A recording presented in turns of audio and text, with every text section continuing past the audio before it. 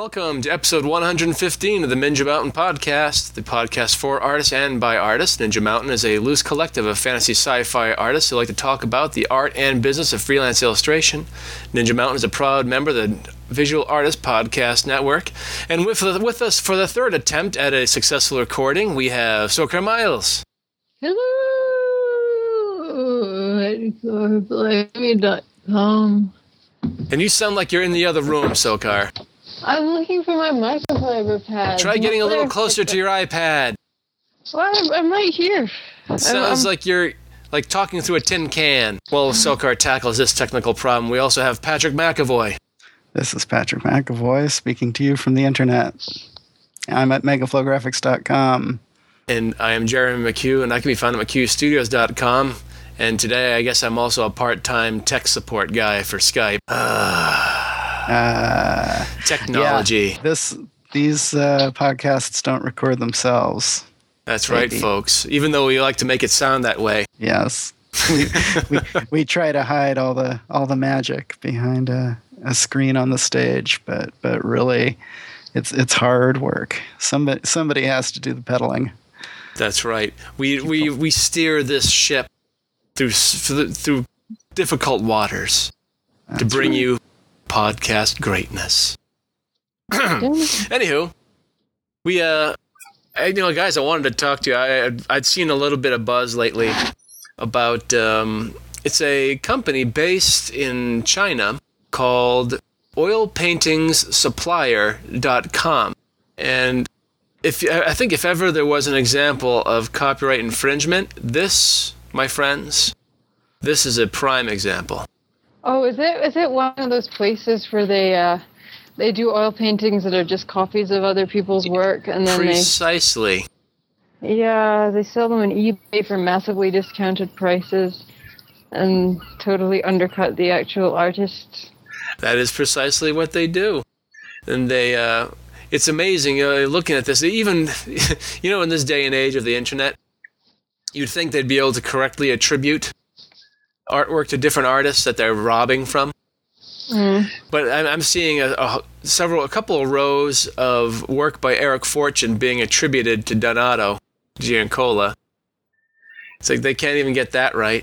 Then you go to the fact there are frequently asked questions, and oh my God, if it doesn't look like it was translated directly by Google from their language into English.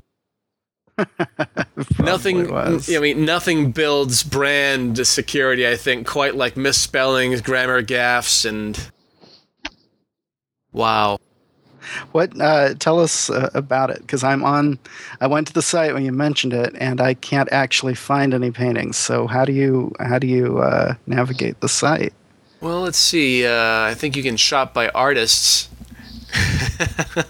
Shop by artists. And I think you'll find you can just type in an artist's name like Donato Giancola, and you will be amazed that I had no idea that Donato was traveling to China to work in their shop to reproduce his many paintings. It's almost, I guess it's almost like he isn't. Times are tough, but tell me the name of the site again. You said Oil Painting Supplier. Oil Paintings -supplier. -supplier. Without a dash, it's a totally different site. So let's see. With a dash. Oops. Oil Paintings -supplier. Aha. Yes, from Lycée International Art Limited. Specializes, this is from their About Us page, specializes in manufacturing and wholesale of oil paintings. Our company locates in Xiamen, China. We have more than 100 skillful and experienced painters. We supply top-quality oil paintings and museum-quality oil paintings to meet with the demands of various oil paintings market. As a oil painting supplier and wholesaler of China, we aim to supply the best quality, the best prices, and the best service. We promise to refund 110% amount if our goods have any defect as our fault. We accept PayPal, Western Union, and TT, which is convenient and secure for our customers. Even though one piece, we also keep our promise. I don't know what that means. If you have a shop in your town, you can sell our goods easily. You only need to have some samples in your shop, and we can send you the pictures of oil paintings without our logo in your computer and show them to your customers. We sincerely welcome customers from all over the world to do business with us on the basis of mutual benefit and high credit. Huh. Well, I'm convinced. Oh, Well, yeah. are they claiming they're actually hand painted Yes. reproductions? They use no computer. No, you know what? They are. In fact, I once saw this website where it had a bunch of original artworks of the people who work in these painting mills. Mhm. I mean, they get hired to work for next to nothing and just copy paintings for mass market production. But there was this website, I think, or a magazine article once I saw where it showed original works by these people, and some of them were actually really quite good. But unfortunately, they hadn't been able to get work, so they've been stuck with this soulless job of copying other people's paintings. Mhm. Has It's to be a really bit, sad. yeah, that's really a bit disappointing for them, you know, to end up doing that. Yeah. This is basically just I guess it's just one of many type. As you say, it's one of other. You've seen other operations like this online. Yeah, it's a problem that's been going on for a long time. Chinese bootlegging has become I understand, is quite a problem.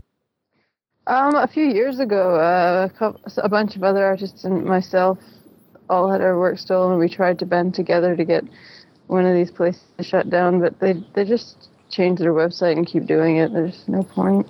Wow. Yeah, there really is no such thing as copyright to the Chinese. So Well, I understand. I don't believe they're signatories to the Berne Convention. They don't recognize copyright law as we do in the West. mm-hmm. So that's all fair game, I guess. I was kind of Yeah. curious to know what were some of the steps you attempted to get them to get this to cease. Filed a DMCA complaint and email bombed them, tried to get in touch with authorities in their area. They just changed the website to a slightly different name and kept going. We thought they were gone, but they weren't. Huh. I think it's probably, there's a limited number of people who are doing this, but they just keep on doing it. There's no way to get them to stop. If you get them shut down for copyright infringements, on one incarnation, they just get a new. They reincorporate, I guess. They get a new web address, and they do it all over. Wow. I guess at this point, the only thing you can do is attempt to educate customers. Yeah, because if you buy an oil painting that comes from an oil painting shop like that, it won't have any real value. Mhm. It's And there's a lot of artists that have been bitten by this, from the looks of it. There's I guess it's quite a list of people who are getting riffed on by this company. Yeah. They can't do it to me anymore because my current work is not reproducible in oils. But they certainly managed to make some pretty faithful reproductions of some of my digital paintings. No, that's just. Well, anyway, I will put a link to on our page, and hopefully people will become aware. And if if you're an artist, it's possible that your work has been co-opted by this burgeoning industry, the oil paints market, as they apparently wanted to call it. Yeah, if you find your work being used, though, odds are there's nothing you can do. No, all you can do is just educate your fan base. Communicate with your fan base, let them know that your work is being stolen overseas and that they should seek the genuine article. Yeah, definitely. Don't be taken in. People who buy bootleg products like this, you really are just aiding and abetting. There's no upside to this. They're not supporting the artist's work they purport to love. They most certainly are not. If anything, you might just find that you're helping to drive your favorite artist out of business. So I would admonish people to buy the genuine article. For sure. But There's a thing with all of the classic artists there too. Who it doesn't matter to them; they're dead. Like the Bouguereau or Rossetti or whatever that's on there. Degas. There's lots of. It's mostly. It looks like classical artists. But the thing about that is, you're getting reproductions. No matter how well made, they're reproductions, and they're not going to be as good as the original. I would say you're better off buying a nice. You're better off buying a nice print, or even a print on canvas or whatever of the. Although it's not so bad if they're reproducing Bouguereau because he's dead. That's what I mean. They're not biting into Bouguereau's livelihood. Yeah, I wonder exactly who's what I was saying. They're not hurting his livelihood, but it's of necessity going to be inferior to just getting a nice print of a real Bouguereau, which are available everywhere. You can get really good prints of good pieces of fine art, and I would argue that no matter how nicely made the oil painted copy is, you're better off getting a high quality print of the real thing. No, that's definitely what I would do. I guess not everybody shares your opinion. Well, I'm pretty sure that there's a lot of people that have, paintings on black velvet too. Yeah, well, I would think that a legitimately licensed print would be more valuable and collectible than a knockoff painting, of a bootleg painting. Legitimate. There are people who collect. For instance, they might collect Frazetta prints, and there are only so many on the market, and they'll want to collect legitimate merchandise featuring Frazetta work. Whereas if they purchase these bootlegged things, they're not going to appreciate in any kind of value. I mean, it's the bootlegged product. No, I don't think people. If you're in it for collecting, it's clearly not an investment worth making. Mm-hmm. But anyway, I digress. You've encountered this, Sokar, and there are less egregious examples of infringement that are fairly minor that we've probably all encountered in some level. I've, for instance, as an example, I've occasioned to have seen an image of mine, for instance, being used in a very innocuous, innocent way. But what becomes the problem is that they, A, did not ask permission, and B, were using my bandwidth to host it. Oh, man, that's really annoying. You ever seen that ever happen to you? Someone will take a JPEG and they'll put a link or something like that directly to that image off of your FTP on their site. Yeah, I hate when people do that. I actually, a long time ago when I used to be on a different host, I had my website shut down for that, for bandwidth overages because so many people were leeching. But I'm on DreamHost now, and they're actually pretty good about giving you all the bandwidth you want. Oh, good. No, I've had no problem. I'm with Yahoo, and I have unlimited bandwidth as well. I've had no problems, but I could very easily see an artist out there getting nailed for overages. Oh, yeah. Because somebody decided to host an image of theirs off your site. Yeah, it's very annoying, and people definitely do that. Mm-hmm. And I guess that's sort of like it's almost like a double whammy. I'm going to infringe your image without your permission, and I'm going to make you pay for it. That's just classy. Yeah. I agree. No. Usually what I do in that instance is I either take the image down or rename it. A couple of times when I was younger and a lot less mature, I replaced the image with something really disgusting. I've seen it. I think I've seen that before. I think I've seen people do that before as well. They put a little JPEG that says this image is being stolen from, or I just replaced it with a screenshot from goats. Screenshot from goats.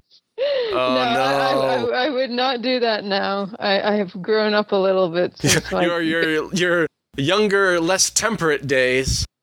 Yeah, I wouldn't go around goatsing people's innocent customers now that didn't know that there were images being stolen. But in those days, I found it really annoying that my website was being shut down by bandwidth thieves, and I decided that the way I was going to fight back was with goats. Oh God.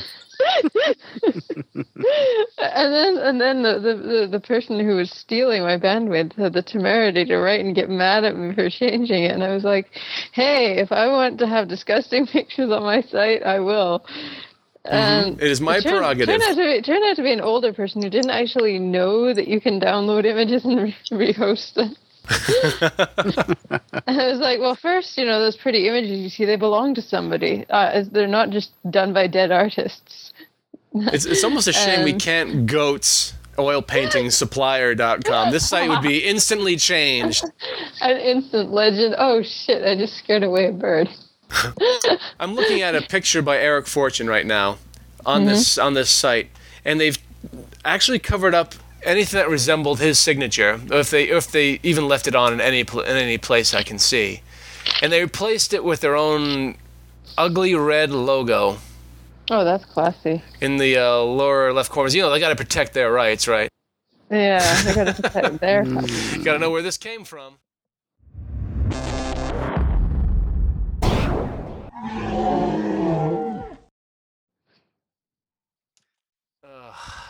Gosh. Disgusting. Very. We all agree.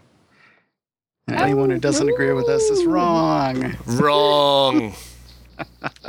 So you guys were having an interesting discussion, sort of tangentially related to this before I hopped on earlier. You want to try to find your way back to it? By tangentially related, he means not related at all in the slightest. Well, it had to do with pricing. Oh yeah, we were talking about Jeremy for some reason. Why were we talking about you? No, we were just chatting a little bit. You had visited my site, and you saw some of the pricing I was offering on my watercolor sketches, and you had a thought there, Sokar. Yeah, I remember. We were talking about commissions for some reason. We were talking about money. Mm-hmm. Oh yeah, and I was talking about. I was just saying that Jeremy was getting pretty awesome, and he should be charging more. Oh yeah, I remember now. We were talking about building up client lists and getting commissions, and Jeremy was saying that I recommended a client to use Jeremy because he wanted color, and I wasn't going to do color, and I said, and Jeremy was like, thanks for recommending me. And then he was all, I don't tend to recommend other artists, but that's because my prices are so crappy that none of you guys would work for them. No, just the offers I sometimes find. Hey guys, this publisher here wants to pay bottom dollar. Who wants in? And I was like, Jeremy, dude, I was just looking at your blog. And your art is looking pretty great these days, so don't shortchange yourself. You should, get those prices up there a bit. Because, when you're an artist and you charge for your work and you charge a bargain basement price, people start wondering what's wrong with you.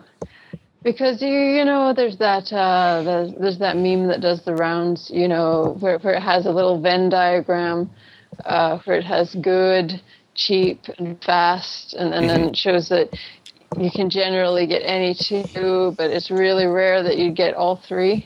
Mm-hmm. So if a client comes to you and says, okay, Jeremy, I would like 7 little watercolors, illustrations of goblins, how much would you charge for that? And you decide that you are going to say you'll charge $25 for each one of them. The customer is going to think, well, am I sacrificing the good or am I sacrificing the fast if he's going to be this cheap? That's not a bad way of explaining what you were saying. I think that sounds, that's a bit more, yeah. I mean, he starts getting some doubts about you, like, why is this guy so cheap? What's wrong with him? Like, when I started shopping on sample sale sites, I was wondering what the hell was wrong with all these designer clothes that would make them so cheap. And of course, the answer to that is they're all last year's stuff. or they're slightly damaged, or someone's already worn them. So there's always a catch when something's really, really cheap.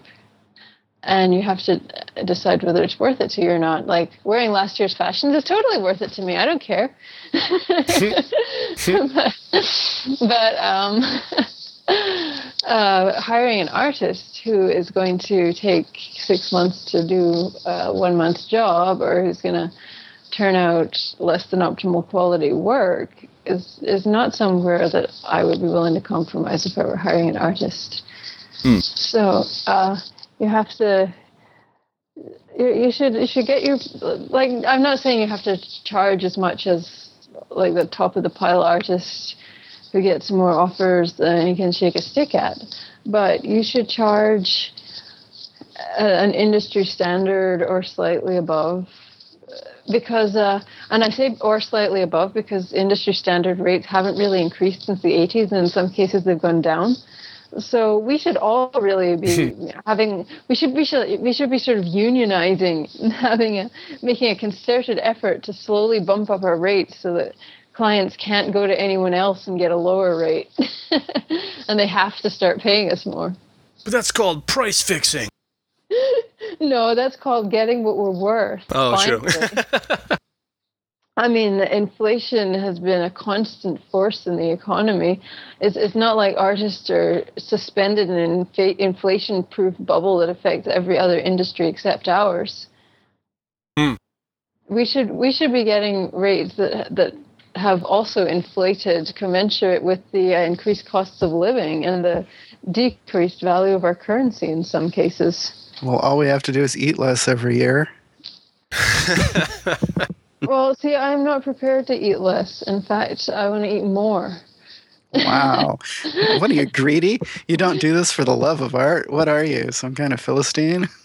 Well, let's put it this way. If I don't get enough food to eat, I get kind of grouchy. And if I'm grouchy, I might not do such a good job in your art. Yeah. So you want to feed me so I won't be grouchy. Good point. You want a well-fed SOCAR. You really do. You really do. I mean, for any clients that are out there saying, I don't want to pay artists anymore, just think when you offer an artist a little more, that artist is really grateful, and they want to work for you more. So they'll probably pull out all the stops to deliver some truly memorable art that will be fantastic for your product. So customers don't try to bargain basement us, and artists don't bargain basement yourselves. Let me tell you a little allegory. Well, not an allegory. Let me tell you a vaguely parallel story.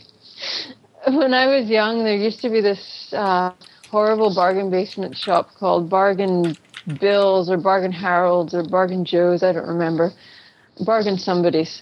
And it sold horrible clothes, and my mother used to buy all my clothes there. And I lived in a pretty small town, so everybody knew my clothes came from there because they'd all seen them. And yeah, this created problems. I mean, everybody else was wearing normal clothes, and there I was slopping around in tracksuits from Bargain Joe's, and Bargain Joe's is horrible, and Bargain Joe's is crappy, and Bargain Joe's sold clothes that didn't really last, and now Bargain Joe's is out of business. So poor Joe. Take from that lesson what you will. Actually, I think it might have been Bargain Harold's. It was Bargain somebody's. Anyway, it's out of business now. So poor guy. All he wanted to do was have bargains, and now he's out of business. You have to feel sorry for him. Yeah, he was responsible for a lot of bullying. Kids at my school who wore Bargain Joe's clothes did not fare well. And I used to try to wear my uniform for gym class, just so that I wouldn't have to put on my Bargain Joe's tracksuits, so that nobody would know I had Bargain Joe's clothes. Of course, since I had a Bargain Joe's coat, it didn't really help.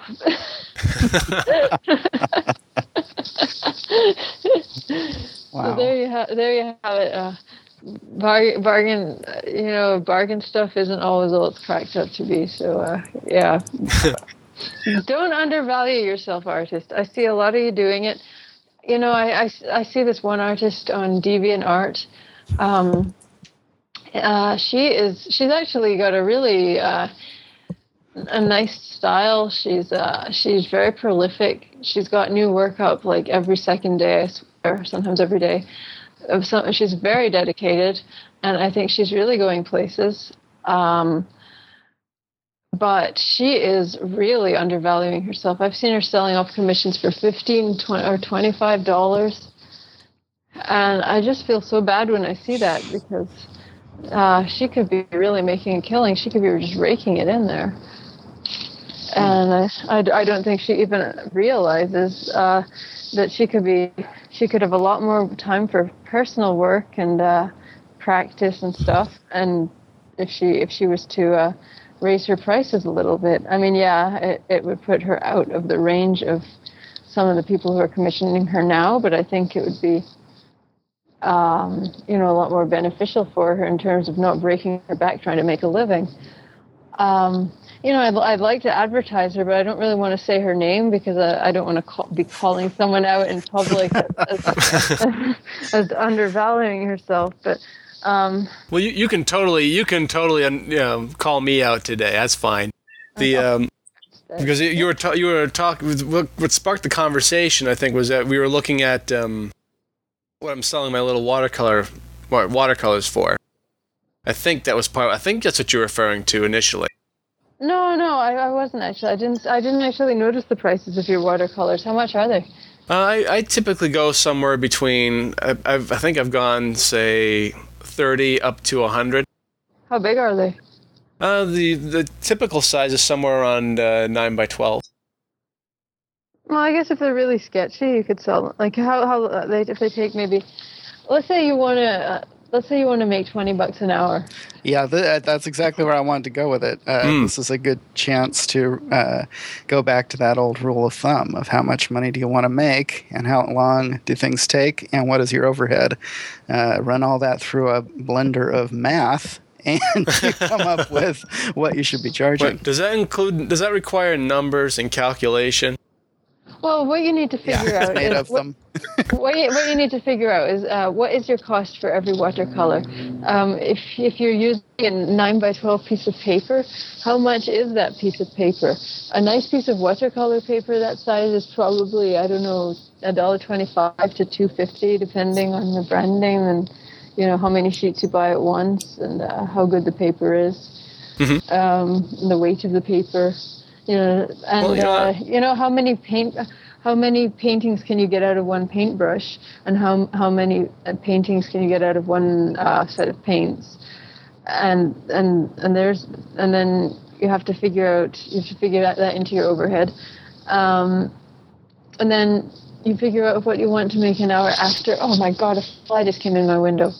Get out! Fuck off! Shoo! Get back out! Oh, now I lost it. It's going to be in here all day bugging me. I just know it. So then you figure out how much you want to make per hour after your material costs. Because you don't want your material costs biting into your hourly rate. So let's say each painting costs you $2. I guess that's a really low estimate, but let's say it costs you $2.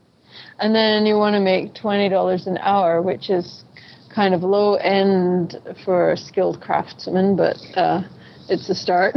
Then how long does this watercolor take you? If it takes you an hour, then you have to charge at least $22 for it.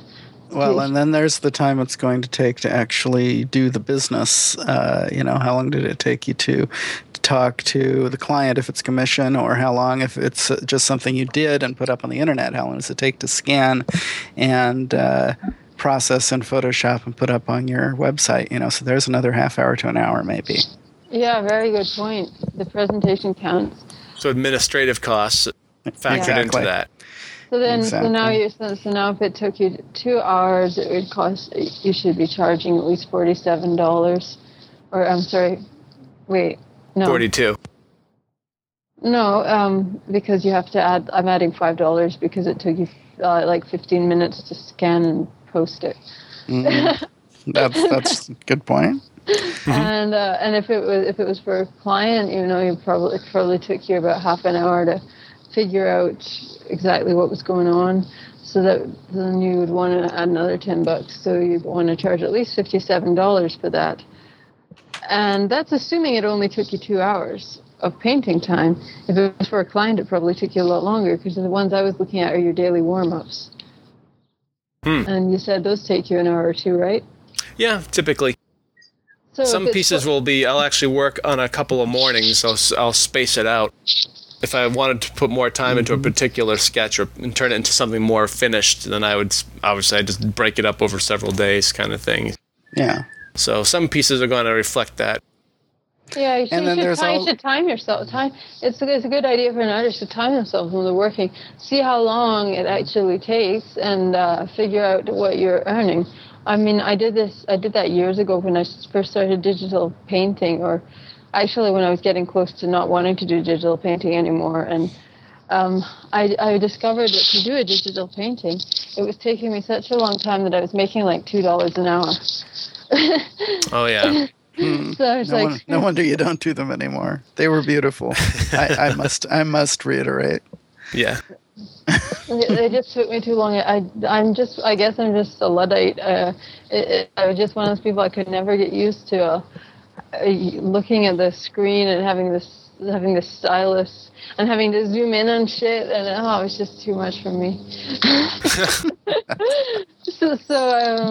But now if I do an ink drawing and I look at that and I see how much I can earn an hour from it, it's much more, in line with the amount of education that it costs me, and the amount of time it takes, the amount of skill that I've accumulated over the years. You have to factor that into it too. The famous Sergio Aragonés anecdote. What? Sergio Aragonés? Yeah. What did he say? Well, I think it was he was charging. It sounds like I believe this was a Sergio story. What happened was someone came to him and asked for a sketch. He completed it in very short order, which was something he was known for. His speed was, and probably continues Still to is. be. He's phenomenal. He's phenomenally fast. And he charged the man, I think, $100 for a sketch that took about, and Sergio is probably something that took about a minute. 50, maybe 5 minutes at most. Mm-hmm. And the customer balked at that. He said, "Wait, that took you no time at all. Charge me $100? No, I'm not charging you for the 5 minutes it took. I'm charging you for the 50 years it took me to learn to do that sketch in." That's from an old story about Whistler. In fact, see Whistler's famous trial was it didn't take me 10 minutes. It took me 30 years. Whistler raised a very good point. Then he is absolutely in the right, because think about it. You guys are artists. Presumably, you went to art school, or if you didn't, you practiced a whole hell of a lot. You probably went through years and years of building up a client list, getting yourself commissions, building a reputation, and honing your skills. And learning how to work with clients is a skill set all by itself. And if you are good at all those things, and you are reliable, and you're somebody who turns in your work on time and polished, and something that's close to your best work every time, then that is something you should be reflecting into your prices. Mm-hmm. And we all sometimes give a discount if a person seems nice or has a really interesting project and can't quite afford you once in a while. But your regular rates should not be always discount rates. Mm-hmm. That's true. It can't. If it is, there's something really going wrong here. Yeah. And I know there'll be some people who think I charge too little. I'm looking at, I'm at a point where I tend not to, for black and white work, and I don't do a lot of that anymore, but when I do it, I tend not to go below $150 a page. And I'm sure I could probably charge more. And another thing you need to think about is if freelance art is actually your livelihood, you need to ask yourself, how much do I need to make a week? And how many commissions do I generally receive and complete in a week? And if you probably need to make like a minimum of $500 a week, assuming, well, it depends where you live. I mean, if you live in a place where rent is like $300, then maybe you don't have to make that much. But most of us live in the real world where rent is like $1,200 or more, and then there's groceries and there's heating and stuff that you want to buy. And then in the U.S., there's expensive health care. Well, there's healthcare bills everywhere, but I don't know. No, in the U.S., it's the worst. Yeah, that is true. In Canada, our healthcare bills are pretty low, and that is a thing. That is a thing of beauty. And yeah, you need to add up everything that you spend in a month, including, incidentals and emergency money, and figure out how much you need to be making every week. And if your prices don't reflect that, either you're not working enough or you're doing it wrong. Doing it wrong. I mean, there is a chance that you are simply not working enough, in which case inflating your prices that much would just be unfair on your clients. But honestly, if you're doing at least one commission a week and you're not making $200 or $300 for that week, you are doing it wrong. Yeah. Either that or you just really suck and you're not ready to be freelancing. Sorry, that was me. I'm kidding. I often pick on myself because, I feel like I'm somebody who should be busier. There are times that I feel like I never feel like I'm busy enough. Let's put it that way. I'm not sure how much of that is my own neuroses or what, but I always feel like this, I could be doing something else. I should be doing something else. What am I doing right now? What am I doing wrong?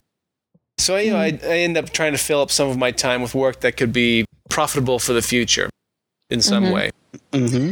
And the work I'm doing, like the watercolors that I've been doing. Mm-hmm.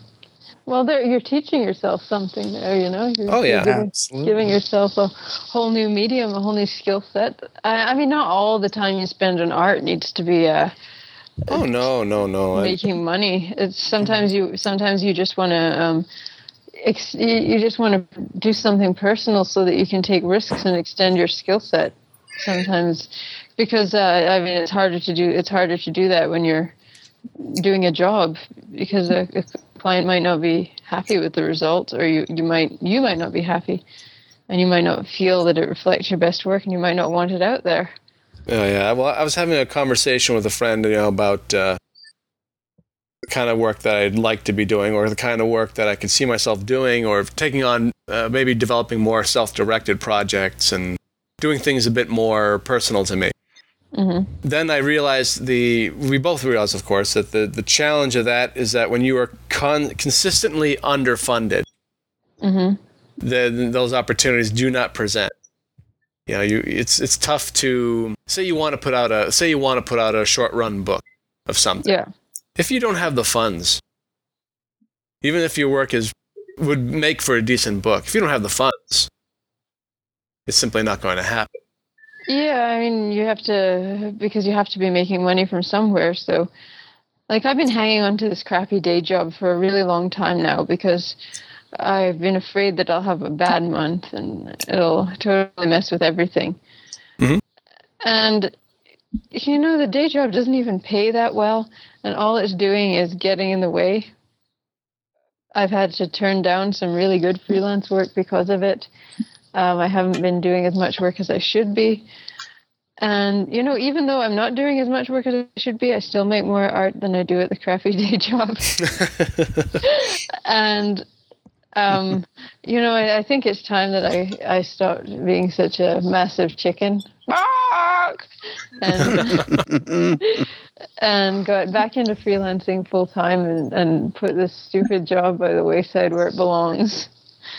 I was gonna quit this month, but then a couple of people took time off all at the same time, so now I'm gonna have to quit next month. But I think I will actually do it this time. Good. There you go.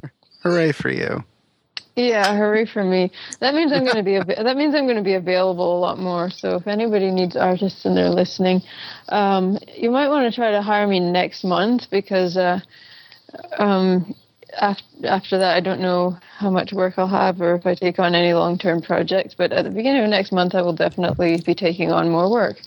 All right. Well, good for you. I'll be looking forward to seeing the deluge of awesome art coming out from Sokar Studios. Yeah, here's hoping it's awesome. Anyway, I don't know. Don't you just hate it when you get to kind of a plateau and you? Oh, I know. Oh, God, I've actually been there for several months. I've just been kind of feeling I need to work my way through. But on the other hand, I haven't really had a chance to do a lot of freelance work lately. I've been stuck at my own day job, even though my day job, luckily, is art. It's very, it's not experimental in any way. It's not super illustrative, and I've been having fun, but I haven't been able to explore anything new and different, at least in technique. Now, although I have to say, my drawing, I've been exploring a lot of new things. I've been doing a lot of kids' work, a lot of cartooning work that I really love doing when I get the chance every once in a while. So that's been nice. But I haven't been able to really work on my personal projects very much, and I've been feeling bad about that. So hopefully that'll clear up sometime soon. Hey, so that was a great subject. Indeed.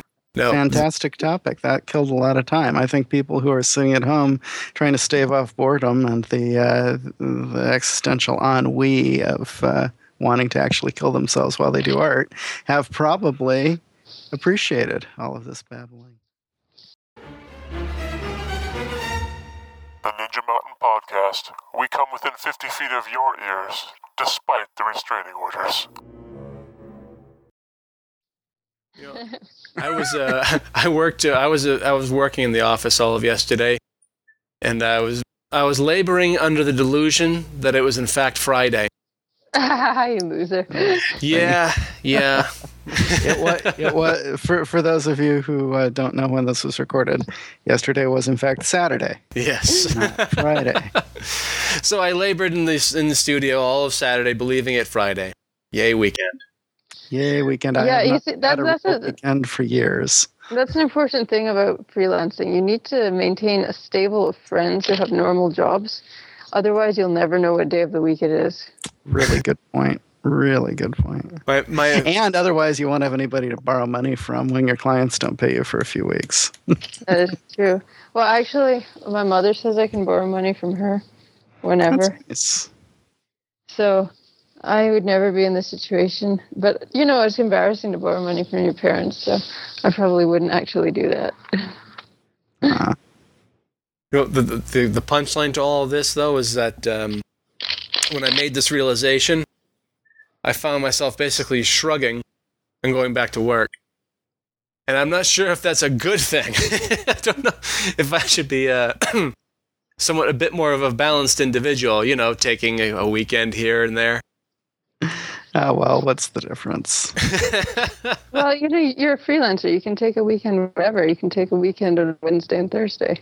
This is true. That's right. Except now I find myself working because I've got I'm working on a couple of projects, and both of them pretty much would be best served if completed by end of month. So it's especially with Gen Con fast approaching. Personally, I've got two things I want to do today for the rest of the day that are going to involve just putting my head down and doing nothing but drawing. So that ought to be fun. A lot of pressure, but hopefully fun. Mm-hmm. Totally different things too. One's sort of a fantasy art commission of a character, and the other is a bunch of conceptual drawings for a kids game, for little kids characters. So get to put my head in a couple different spaces. That's cool. So, what is that you're doing there, Shokar? It sounds like you're shuffling cards. Oh, I'm sorry. There were some birds on my balcony, so I was taking photographs of them, trying to get pictures of them flapping their wings. But they were just like lifting up their tails at me. They're so rude. They are. Hey, have we mentioned lately your blog with you and or should we mention that on here? You can mention if you want. Yeah, I love it. I subscribe to it. It's you and your sister, and lots of photographs. And you wanna go into it, or should I do all the praising? It's called Aardvark and Donkey. Yeah, I'm the aardvark. My sister's the donkey. Although I'm sure you two argue about that all the time. Actually, no, because our father used to call us those names when we were little kids. Not the most flattering names, I know. Surely the aardvark is the more noble of the species. The aardvark is extremely unusual. The donkey's a little more ordinary, although more useful. All in all. Yeah, I don't think there's really any use for an aardvark. Yeah, nobody ever really bothered to saddle up the aardvark and ride into town. Yeah, I guess if you have an ant problem, an aardvark might be kind of a good thing to have around. Oh, that's true. But nobody's ever looked at a donkey and said, "What a really interesting animal." I know they've said that about aardvarks. It's a great little blog. Pretty much every installment has a picture by both sisters of interesting, random, strange things, and they amuse me greatly. And they're excellent photos for the most part, and even the ones that aren't excellent are at least interesting. And you can subscribe to it and get it right to your email and see all their little pictures every day. I like your blog. I've been posting a lot of birdwatching fail lately. Like yesterday, I posted 2 pictures of birds with their heads cut off. Now, do you actually go outside to take these photos? Sometimes. Sometimes? I don't know. I've been doing a lot of balcony bird watching because I just bought this Nikon lens. It's a 300 millimeter prime. And anybody who's into bird watching and photography knows that this lens weighs like 3.5 pounds, and it's huge. And I don't want to be the creep walking around the neighborhood with a telephoto lens. Shooting up into windows. Because people might not realize I was birding. They might think I was like trying to get pictures of them picking their noses or something. You're reenacting your favorite scenes from Rear Window. Oh, yeah. You're going to witness a murder. Yeah, with Perry Mason murdering his wife. Oops, I shouldn't have given away the ending. You gave it away. You bastard. Spoiler alert. Spoiler alert. Everyone should still see that movie because Awesome it's really movie. great with what's his name? I don't know. That guy. Jimmy Stewart. You know. Jimmy Stewart in the role of Sokar Miles. That's right. Yeah. Very good movie. Oh, man. Hey, And Grace Kelly plays Jeremy McHugh. that's right. Yeah, sure. Quite a good I'll movie. just curl up in Silkar's lap as she sits in her wheelchair with a leg broken. Yes. My 200-pound body just crushing her. Yeah. And Perry Mason playing the part of Patrick McAvoy. It's a good movie. There you go. Everyone should see it twice. So here I've got something interesting to talk about. Sure. Interstitial music. Okay, a new subject. I'm glad you sang because that saves me the trouble of having to do that. Exactly. Production values unlimited. Something we may have mentioned in the past once or twice, but I was just reminded of it recently, and I found the mother lode of where to get a really good scan of it. It's called Wally Wood's 22 Panels That Always Work. Oh, yeah. Comic book artists. And you've always been able to look around the internet and find crappy scans of it, but I just recently was looking around and found the place to get it from the guy who actually owns the original pasted up artwork, because the original art was all lost in a fire many years ago. But back in the 70s, Larry Hama, who's a comic book artist and inker and all-around guy, was an assistant to Wally Wood back in probably the 60s, and had gotten a lot of good copies of these things that Wally Wood had around, which he would give to his assistants and say, if you're ever stuck, here's a group of panels that I have discovered always work in storytelling. They're visually interesting. They tell the story nicely.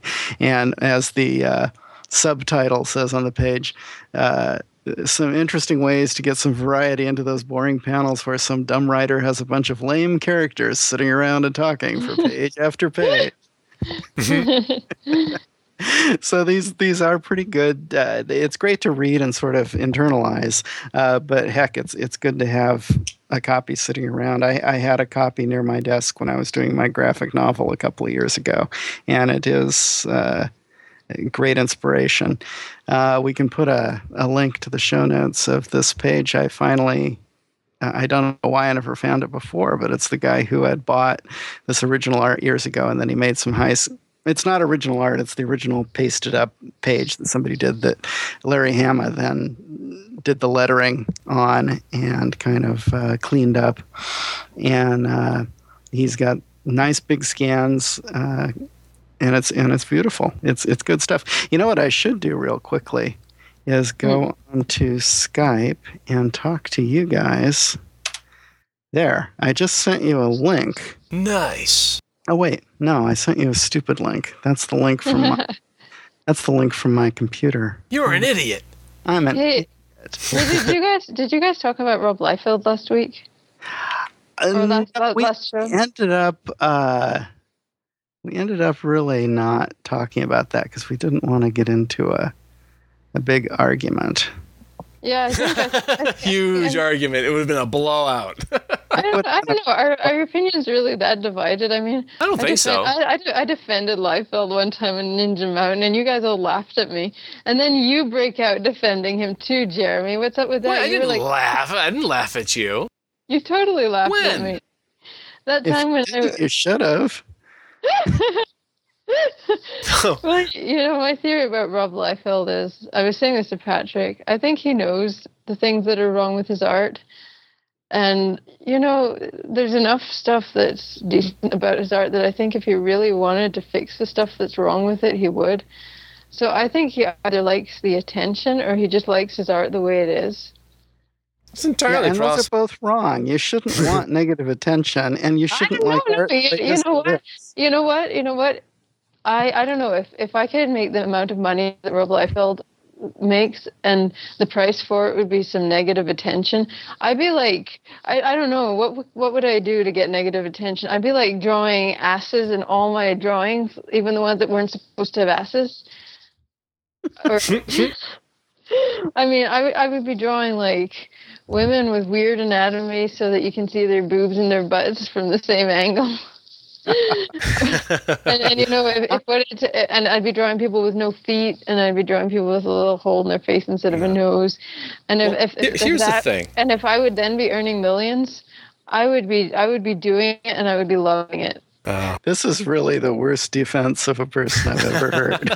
No, it's not a bad defense. I'm saying that, if this is truly what's going on, I think Rob Liefeld is a smart businessman, and he knows what gets him the attention, he knows what gets him the sales, and he's capitalizing on it. And I mean, seriously, if we're all honest with ourselves, isn't that what we all want?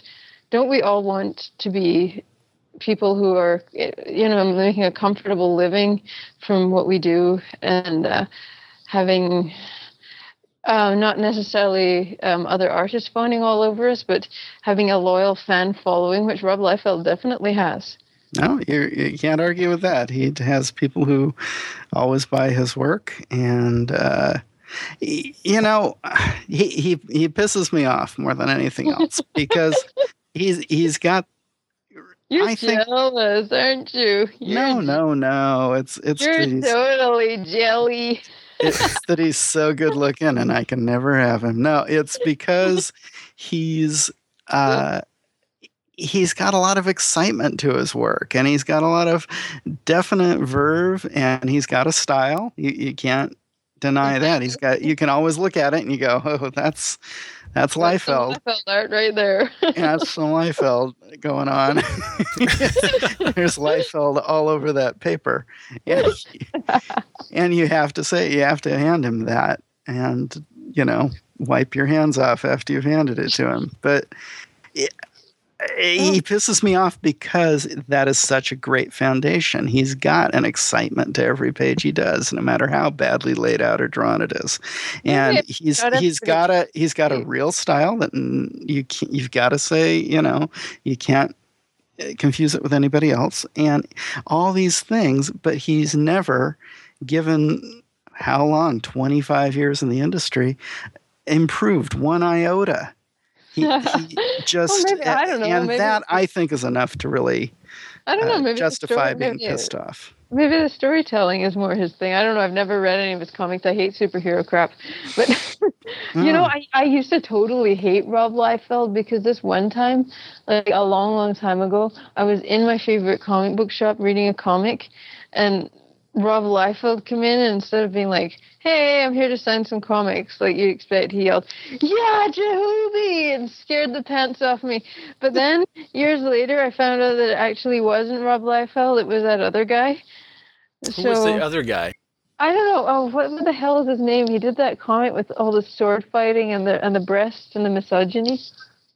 See, I thought you were just cracking a joke when you wrote that on my Facebook page. No, I was totally serious. I don't know. I almost want to be in the store on that day just to witness what you witnessed. Yeah, this guy came in and he was going to sign some comics, and I thought it was Rob Liefeld. I don't know why I thought that, but it wasn't. It was this other guy. Oh. So I hated Rob Liefeld for years, and I took every opportunity to totally poke fun at him. And then I discovered that my whole grudge against Rob Liefeld was total bullshit. It was some other dude. I think it probably bears mention for those who do not follow me on Facebook, which I think there are more that don't than do. I would say I didn't go out in defense of Rob Liefeld's work. What I did was no. What I did was I disliked the rather hurtful bashing that was this blog seemed dedicated to undertaking on his behalf. If you follow me, it was a blog that put a great deal of effort into bashing this singular cartoonist. 40 worst. Is it 40 worst panels? By Rob Liefeld. Yeah, it was a somewhat. I can't agree with you at all. I mean, I understand your point of view, and you're a nicer person than I am. But I think I'm just taking the Christian view on things. Maybe it's not hurtful. It's, if anything, restrained. It's showing you these awful panels and then sort of describing why they're awful, or pages. Well, I put myself. I don't know. I'm trying to decide how it would feel if somebody posted 40 of my worst drawings on a blog. Mine. Don't get me wrong. Mine would be even worse if they tried to pick 40 really bad pictures I'd done and put them up. I'm sure they'd be even worse than that. I'm not rich and famous. That's not even what I'm saying. I'm not even saying like what would they choose, or would mine be worse than Liefeld's, or would they be better than Liefeld's, or what? That's not really the point. The point I'm making is and I forgot what it was. Yeah, I mean, I'm not sure how I feel about that. I mean, on the one hand, I'd probably be kind of flattered because somebody had because my work would obviously have been out there enough for somebody to go through my entire oeuvre. How do you pronounce that word? I don't That's really correct. speak French. Yeah, I think you came out pretty darn close, except you added a few extra syllables. Whatever. People would. I'd be kind of flattered that somebody had gone through my entire body of work and looked through it enough to, draw out and critique the 40 worst parts. But on the other hand, especially if they had a good point, it would be kind of discouraging to see all the places where I fucked up gathered together in one place. But then I'm at the same time, I have to think I'm not as successful as Rob Liefeld. So it would probably be a lot more painful for me to see than for him to see, because, he's won all kinds of prizes. He's famous in comics. He knows everybody and everybody knows him. So he can be like, screw you, I'm better than you. And I don't really have that luxury, because I've won no prizes, and I have a day job, and I stopped freelancing full time because I couldn't even get my clients to pay me. Well, I look at it this way. If someone wanted to go through my whole backlog of artwork, they could find a whole lot more than 40. And of my worst images. And I'm thinking, I'm with you. How would I feel if there was a website dedicated to pointing out, without any kind of balance, the failures that I have undertaken? You see, that's one reason I want to win a Nobel Prize so badly. Because once I get a Nobel Prize, no matter what anybody says about me, I can be like, screw you, neener, I have a Nobel Prize. I am therefore better than you, categorically, no matter what I just did. That's a good answer, and that's Rob Liefeld's answer. And hey, more power to him. His answer can be, well, screw you. I'm rich, and I get work from Marvel and DC, and I have my own comics publishing empire. So screw you. And that's a perfectly fine answer. If he likes that answer, that's a good answer for him. I just like to have the option of giving that answer. I mean, even if nobody ever said anything nasty to me or made fun of my art, I just like to have the option of having some big achievement like Rob Liefeld has that I could sort of lean back on and say, well, look, I've got this and you don't, so screw you, you negativing, crazy meanie. Yeah. So let's take a step back to that subject I was doing before. Sure. Now that we've all decided that Patrick's a jerk and you guys are real nice. You're not No, Patrick, you're not really a jerk. No, I am. A couple of people in Jeremy's post were saying that they know people they know artists who've been the targets of some bashing, and it always seems to be kind of unreasonable, and it can be really hurtful. And when I saw that, I was like, if I ever made fun of Rob Liefeld, now I feel kind of bad, because I remember when I first started posting on online sites like Epilogue and stuff, I was getting like hundreds of hate mails for a while. And it actually turned out that they were all coming from 3 people that banded together to hate on me. So it just looked like I was getting hate mails from hundreds of people, but it was actually just 3. Mostly just one of them. So, my thoughts on that is, one, don't feel guilty if you poked fun before. Feel proud that you learned better. That's the way I kind of go about life. I mean, you can carry guilt with you to the day you die. I'm not guilty at all. Exactly. You know what I'm saying? What I'm saying, though, is I felt really bad about that. But then I was just starting out my freelance career when that happened. And there was really no reason for so much hate. And I just did not understand what I did to have hundreds of people loathing me so much. But I wouldn't really have felt bad about it if I'd had a nice long career behind me and made plenty of money and I had that confidence to lean back on. I felt a lot better when I found out it was just a couple of deranged haters and not actually hundreds of independent people all privately hating my art. That's a good thing. Yeah, that was seriously weird. I still, to this day, I don't know what I did to merit that level of loathing. But anyway, yeah, that's, I think...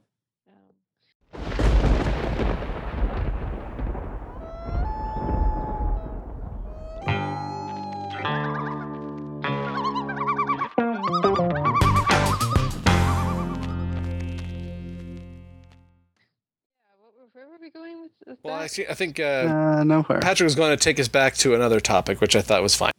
Yeah. So go to your Skype thing and notice the links that I've sent you, and we'll put those up in the show notes. Ah, yes. Look at that lovely. If you hit the last one there, just the JPEG, I'll show you. So this is Wally Wood's 22 panels that always work. He was a really successful comics artist in the 50s. Worked for EC Comics, did a lot of great science fiction and horror work. And then he was working for Mad when it was a comic book, and just, making tons of money. And as the 60s approached, all illustrators, especially comics illustrators, started making considerably less money. And one of the things he had to do, sorry about that. One of the things he had to do was streamline his approach and take on assistants and figure out quick ways to do great work. And so this was something he did, which was his thing to remind himself mostly, not to get stuck going down a rabbit hole as you're doing your comic book pages, because you have to do so many drawings every month to make a living as a comic book artist. So here were what he had boiled down to some panels that are always going to be good go-to things. And it's kind of nice to see, look into his head, and you look at these and you say, yeah, these are things you see whenever you look at a comic book and come across a panel like one of these. You'll say, yeah, they really do always work nicely.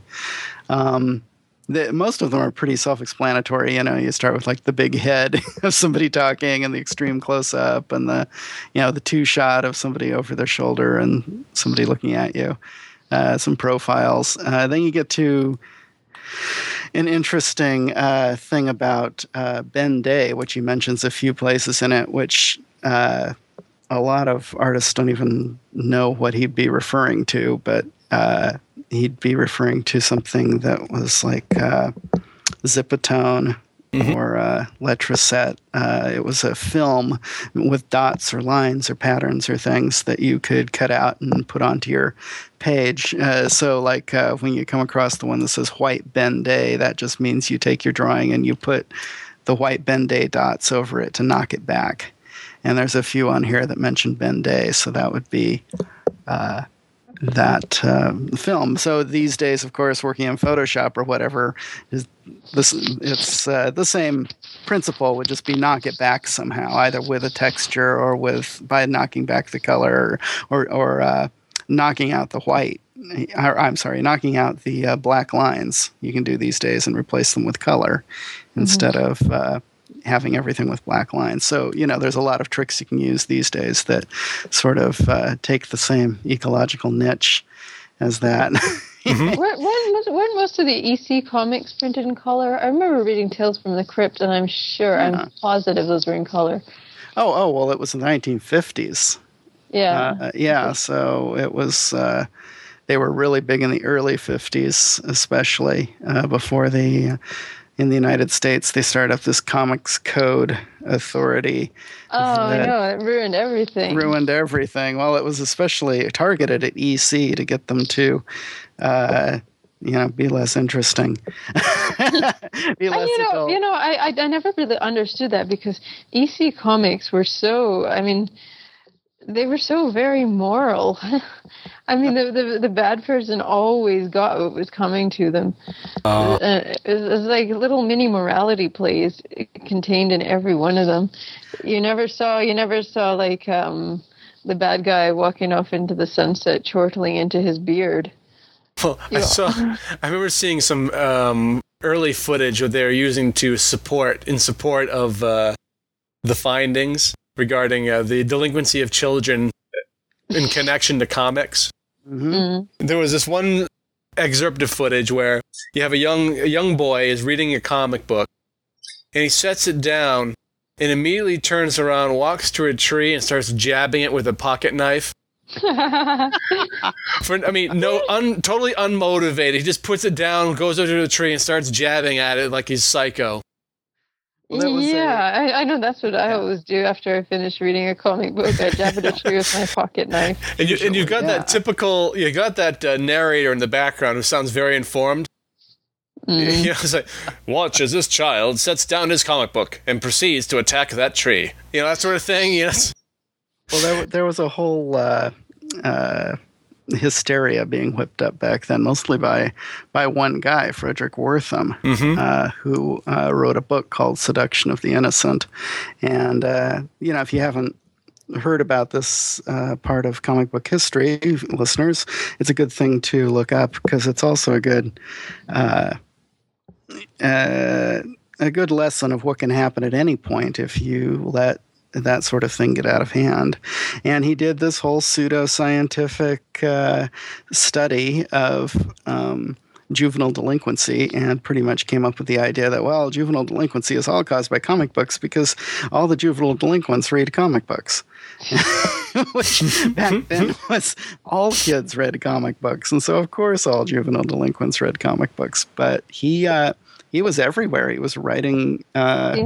He was writing articles constantly in big magazines. He was writing books. He was, just really ripping all over comics. And they were almost banned. I mean, it really came close. There was a U.S. nowadays you read stuff like that and you kind of laugh because it sounds so silly and quaint and bizarre. But yeah. So things like that actually ruined... EC Comics and really any chance comics in America had at becoming aimed at a more adult market. Because EC, we look at it nowadays, it is kind of silly. I think, well, that was an adult, but it was aimed at least towards teenagers.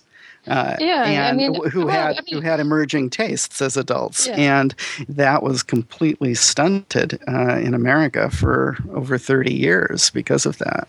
Plus, comics were a pretty new art form back then, a pretty new form of storytelling. I mean, they'd only sort of really been around in the form we know them now since maybe, what was it, like the 1930s or so. Mm-hmm. Yeah, as books, yeah. So, I mean, if you read Tales from the Crypt right now, if you read it now in the 2010s, sure, it's a little cheesy. It's sort of, very formulaic little morality play stories that it has going on.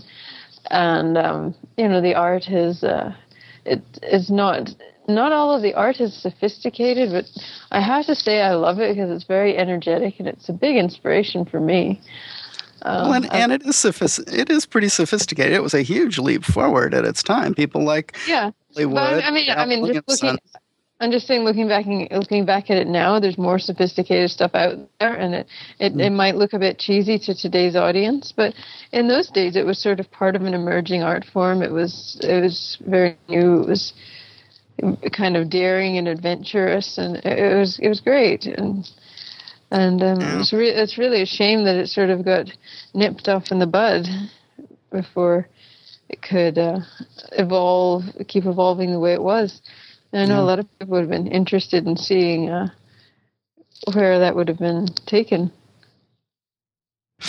Yeah, that was a real tragedy. Actually, that's one of the big subtexts of the Watchmen comic book, is in his alternate history. Comic books were obviously never hit by the comics code, and because there were real life superheroes never really took off in comic books either, and so you get that fantastic Tales of the Black Freighter, his whole idea that, well, what would have been popular would be pirate comic books. I would actually have bought that. I thought that I loved that whole segment with the Tales of the Black Freighter. That was my favorite part of the Watchmen. Especially, I think it was because it reminded me of Tales from the Crypt. I loved the part when he was, riding on the raft with the human bodies to buoy it up. Oh yeah, definitely. That's all. That was awesome, man. Extrapolating, like what would have happened if EC Comics was able to keep going and then do these super dark pirate comics. That's such good stuff. I love that part. That was very great, and It's definitely put a little smile on my face there. It was kind of interesting in that the era we were describing here with during the early Comics Code and the damage it did to the industry. You look at the proliferation of magazine publishers who started producing more, who started to basically to sidestep the Comics Code. They produced magazine format books which were not overseen by that, so you could continue to have stories that were appealing to a more mature audience. Would be I guess Eerie would be a prime example. Yeah. Eerie, the Warren Publishing, the Warren was the books, biggest one, and they still didn't make a ton of money. They couldn't pay a lot to their artists, but they did attract all of the best artists working in black and white in the sort of horror. Eerie genres back in the 60s and 70s. They had their flagship comic was Creepy, and then they started Eerie, which is essentially just the exact same book.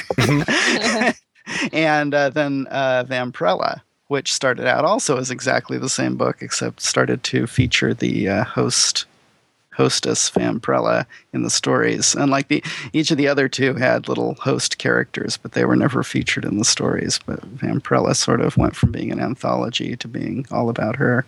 And so that was really good stuff that lasted through the 60s and 70s. And yeah, you're right, had absolutely no worry about the Comics Code. And they're reprinting those these days in fantastic volumes from Dark Horse, Creepy and Eerie and Vampirella. All in black and white, beautiful printing. And yeah, those have artists like Al Williamson and Frazetta, and I think, there's some Wally Wood in there, I think, and lots of the EC Comics artists, and then some of the best folks from the 60s and 70s. Bernie Wrightson did a lot of good stuff for Warren Publishing. And I could go on and on about that stuff. I love that. I've always kind of felt like I missed out, by not being around to draw those comics. I think I would have been awesome in Tales from the Crypt. When I was a kid, when I first started getting into art, that was like my dream job, drawing horror comics for Tales from the Crypt. And I didn't know at the time that they had stopped printing them a long time ago. I assumed that something like that must still be out there. But there's still horror anthologies out there. Like zombie anthologies, as you've taken part in, things like that. Zombies, apparently, are they the new vampire, basically, in terms of popularity? I think so. And it's so annoying for me because zombies are my least favorite undeaders. You've got there's a spectrum of undead that you actually find. Yeah, there's a spectrum of an undead appeal. My favorite is ghouls, which aren't really undead at all. They're sons of Iblis, but they have a lot of the same attributes as undead. That it's like they eat human flesh. They can assume the form of a dead person. They live forever, or as close to forever as you can get. They walk among people, and ghouls are especially scary because they can pass for human, because they can assume the forms of dead people that they've consumed. So ghouls are my favorite undeaders. And then maybe banshees, because that scream they can do is so creepy. And I've always been partial to stitched together abominations. I guess those are undead. Yeah, like Frankenstein's monster. Those are some good undeads. Oh, yeah. Who needs symmetry? I don't really like vampires because drinking blood kind of grosses me out. And also Twilight. What are you saying? You don't like your vampires glittery and beautiful? Well, if there must be vampires, I want them to be more like Nosferatu. Like all horrible looking with long nails and actually scary. We like vampires that would look at home on the back of a unicorn. Apparently, that's sort of the thing that they seem to be shooting for with Twilight, for instance. No, I don't like tame vampires. I like if there's going to be vampires, they should be. I mean, it's a horrible beast that sucks human blood out of people's necks. That should be a scary thing, not a sexy thing. I'm not Predators. a fan. Yeah, I'm not really a fan of Twilight and Anne Rice and I guess whoever else. So yeah, I think ghouls are just the most awesome, and then all other undeads kind of. And then zombies are the worst because they're so nasty and smelly and they eat brains. But zombies are so popular. I don't know why zombies are more popular than other undeaders. I would have thought ghouls would be like way popular. Maybe ghouls just don't get so much publicity. Maybe I should do something with ghouls to show people how awesome they are. You could be the person that makes ghouls popular. I thought about writing a Twilight parody with ghouls. But then I was like, then I'd actually have to read Twilight. Oh, God. That would be rough. Yeah, that would just be too emotionally scarring. I woke up in the middle of the night one time and Twilight was on TV and I saw part of it and I was like, ah! Nightmares. It was horrifying. It was horrible. I sat through the first movie at home. I couldn't bear to watch it in the theater, but I watched it at home. I'm sorry. And I realized that the main crux of this whole iteration of vampires was that essentially we don't come out in the daytime, not because we'll be burned alive by the life-giving sun, but because we glitter. Yes, it's because, and if you parse down his argument, we don't come out in daylight because we're too beautiful. Oh yeah. That's essentially what his argument boiled down to. Her argument, I think it was written by a woman. Well, I'm talking about the character. Oh, the character's argument. So he doesn't come out in the sunlight because he's too beautiful. He's too beautiful. They glitter. They're too beautiful. Well, I was just going to, one last thing, and I would say you found a really cool resource there. And I actually like, if you head on over to hollydewolf.blogspot.com, you'll find, she maintains a very regularly posted blog, and it's interesting on the business side of freelancing. In fact, she has a Facebook group that is pretty much, I believe it is called the business side of illustration. And you can find that on Facebook if you're so inclined. It's a very worthy item to follow online. But that's my little, it came from the web moment. It came from the web. Came from the web. Now there would be a scary comic. So if you folks would like to comment, head on over to ninjamountain.blogspot.com. We are currently nearing completion of ninjamountain.org, which will be a new site that will feature all content from the blog, and you'll be able to post comments and do all the things that we normally do at Blogspot. But we will announce that when it's completely ready. Oh, we were going to ask for some suggestions as well for the forum. Oh, yeah.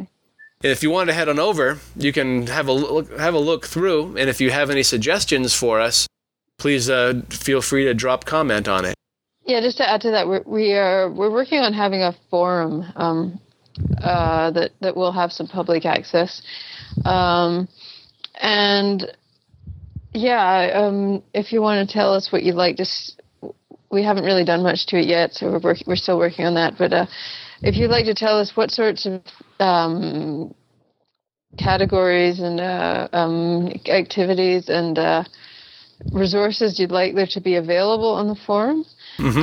Any suggestions you have, we might not take them if it would be too much work for us because we're lazy. We're all a bunch of volunteers here. Kieran has been working very hard on the site, and Patrick has been able to step in. And the two of them have achieved a lot. I wouldn't even count me. Mostly Kieran. 98%. Oh, 98% of it is definitely Kieran. 98.9% is Kieran. So. But I didn't want to ignore your contribution. Yeah, Kieran's really been busting his butt. Oh, yeah. So, he's been putting so much work into it. So we are doing our part now by asking for you guys to do some more of our work for us and tell us what you want to see. That's the way that works. So this is gonna. So we're not totally sure what everyone's going to want. If you want a critique section or post your art section or announcements about wherever the ninjas are going to be, if you want to meet us. or what you want to see on Or the forum. avoid us, because Or avoid us, yeah. I was actually thinking about conventions lately. And do they have Wi-Fi at those things? yeah, usually. Because if they have Wi-Fi, wouldn't it be possible for me to share the cost of a table or booth or whatever you have there with somebody and just send my art along? But instead of being there, whoever I was sharing with would just take a laptop and put Skype on it, and I would just video conference in, and I'd be there. It'd be almost like an EtherCon kind of thing. That'd be Yeah, weird. except You could try it. Yeah, I mean, why not? It works in all those sci-fi thrillers, the people are in the boardroom and there's one guy standing at the head of the of the table and everyone else is just monitors that are kind of spinning around to regard him. Yeah. Well, that would be your perfect opportunity to kill somebody, because then you'd have this great alibi. Say, no, I was at home. You see, you were really at the convention. Pretending to be video conferencing in from home when you were actually killing your arch enemy. Sokar's attending this year's convention from her underground lair. But it would all be actually just pre-recorded footage of me at home. Exactly. I get it. No, I think that would actually be pretty awesome if it was possible for me to just be there on a laptop so I could see what was going on through the video thingy on the laptop. Mm-hmm. And people at the convention could see me and talk to me, but I wouldn't actually have to be there. But of course, the only way that it could work would be for me to share a booth with somebody, because somebody would have to be there to conference me in and to man the booth. And then I just send some art along. There you go. There's a way that no one's ever thought of, I'm sure. Well, I don't know. I'm sure people have thought of it, and I was just thinking, Mm-hmm. I think I'm the only ninja who's never had the chance to go to a convention. So maybe next time one of you ninjas is going to a convention, you could consider bringing a laptop Sokar with you. It'll be awesome. We'll put a little name tag on the computer too. It'll just say Sokar. Yeah, maybe put a little pair of antennae on top of it, because I was doing antennae and stuff. We could be walking around with Sokar under your arm. Totally. I mean, we've already done some pretty technologically advanced stuff, taking the Ninja recorder along to convention. Yeah, that's pretty space age. We're gonna So I really need to get going, let's let Patrick go. Okay, But, sorry about that, guys. I've been thinking about that, and I wanted to get it in, just in case anybody was up for that. Yeah. I'm glad you did. I'm glad you did. Well, as you say, ninjamountain.org is almost live, and we're still very much active on ninjamountain.blogspot.com, where as always you can find links to us at Visual Artist Pod. Blah, blah, blah, blah, blah. I'm just totally tired right now, guys. Sorry. Visual Artist Podcast Network.com, and I'd like to thank Sokar Miles. Woohoo! GoBlimey.com. Patrick McAvoy. Woohoo! Patrick McAvoy. Patrick McAvoy. Stop biting my exit. And I am Jeremy McHugh, and I can be found at McHughStews.com. Thank you so much for joining us this week. Cue the musication. Dun, da, da, da, da, da, da. That's our totally outgoing music right there. Totally. That's a little jazz riff. Keep going. Keep going. Sounded like the Superman theme. Da da da da da da da da. No, it was like, I think it was like the little jingle that played when you scored a point in one of those old Sierra adventure games.